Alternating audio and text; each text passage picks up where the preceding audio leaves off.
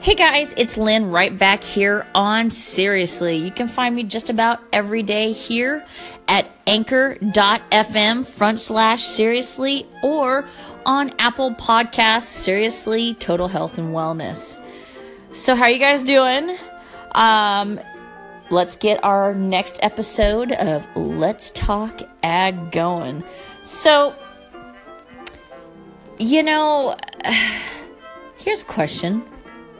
Or as my kids like to say, riddle me this.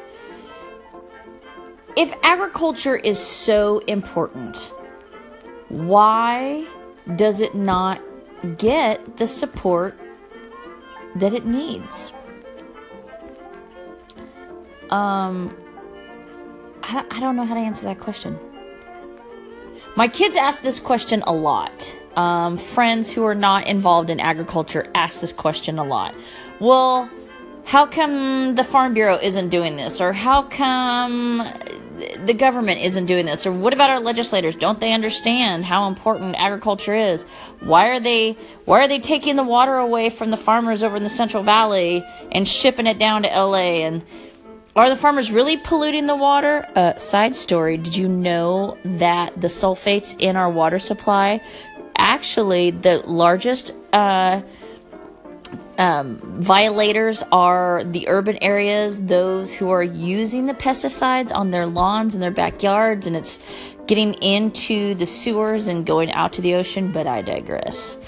But I don't know how to answer that question. I mean, I've been on legislative visits, and I've talked to legislators, and I've talked to those who don't know about agriculture and just how much it affects their everyday lives.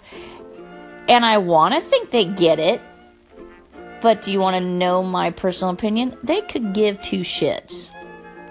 They really could. They, like everybody else, has this whole mentality of, well, we're always going to need food, so it's going to be available. It's like, well, I'll just go to the store and get food. Yo, dumbasses. That's not how it happens. And I'm sorry to do some name calling, and I'm probably perpetuating a problem that's not very well, but I am so at my end with trying to figure out that question. We need food to survive. The United States, what made itself a superpower at one time, was the fact that we had the ability to feed not only ourselves, but other countries.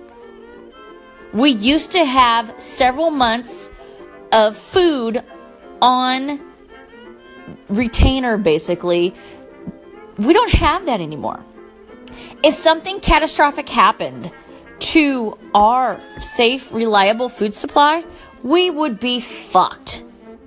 And it's getting to that. I'm just going to say it. I'm surprised that another country hasn't figured out with their bioterrorism to fuck up our water supply and just, kill us all. Because it wouldn't take much.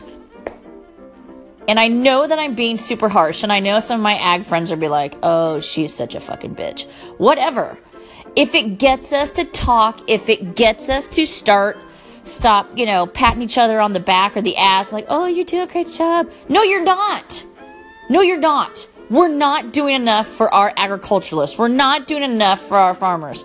I see farms and ranches going out of business every day. But the food bank line gets longer.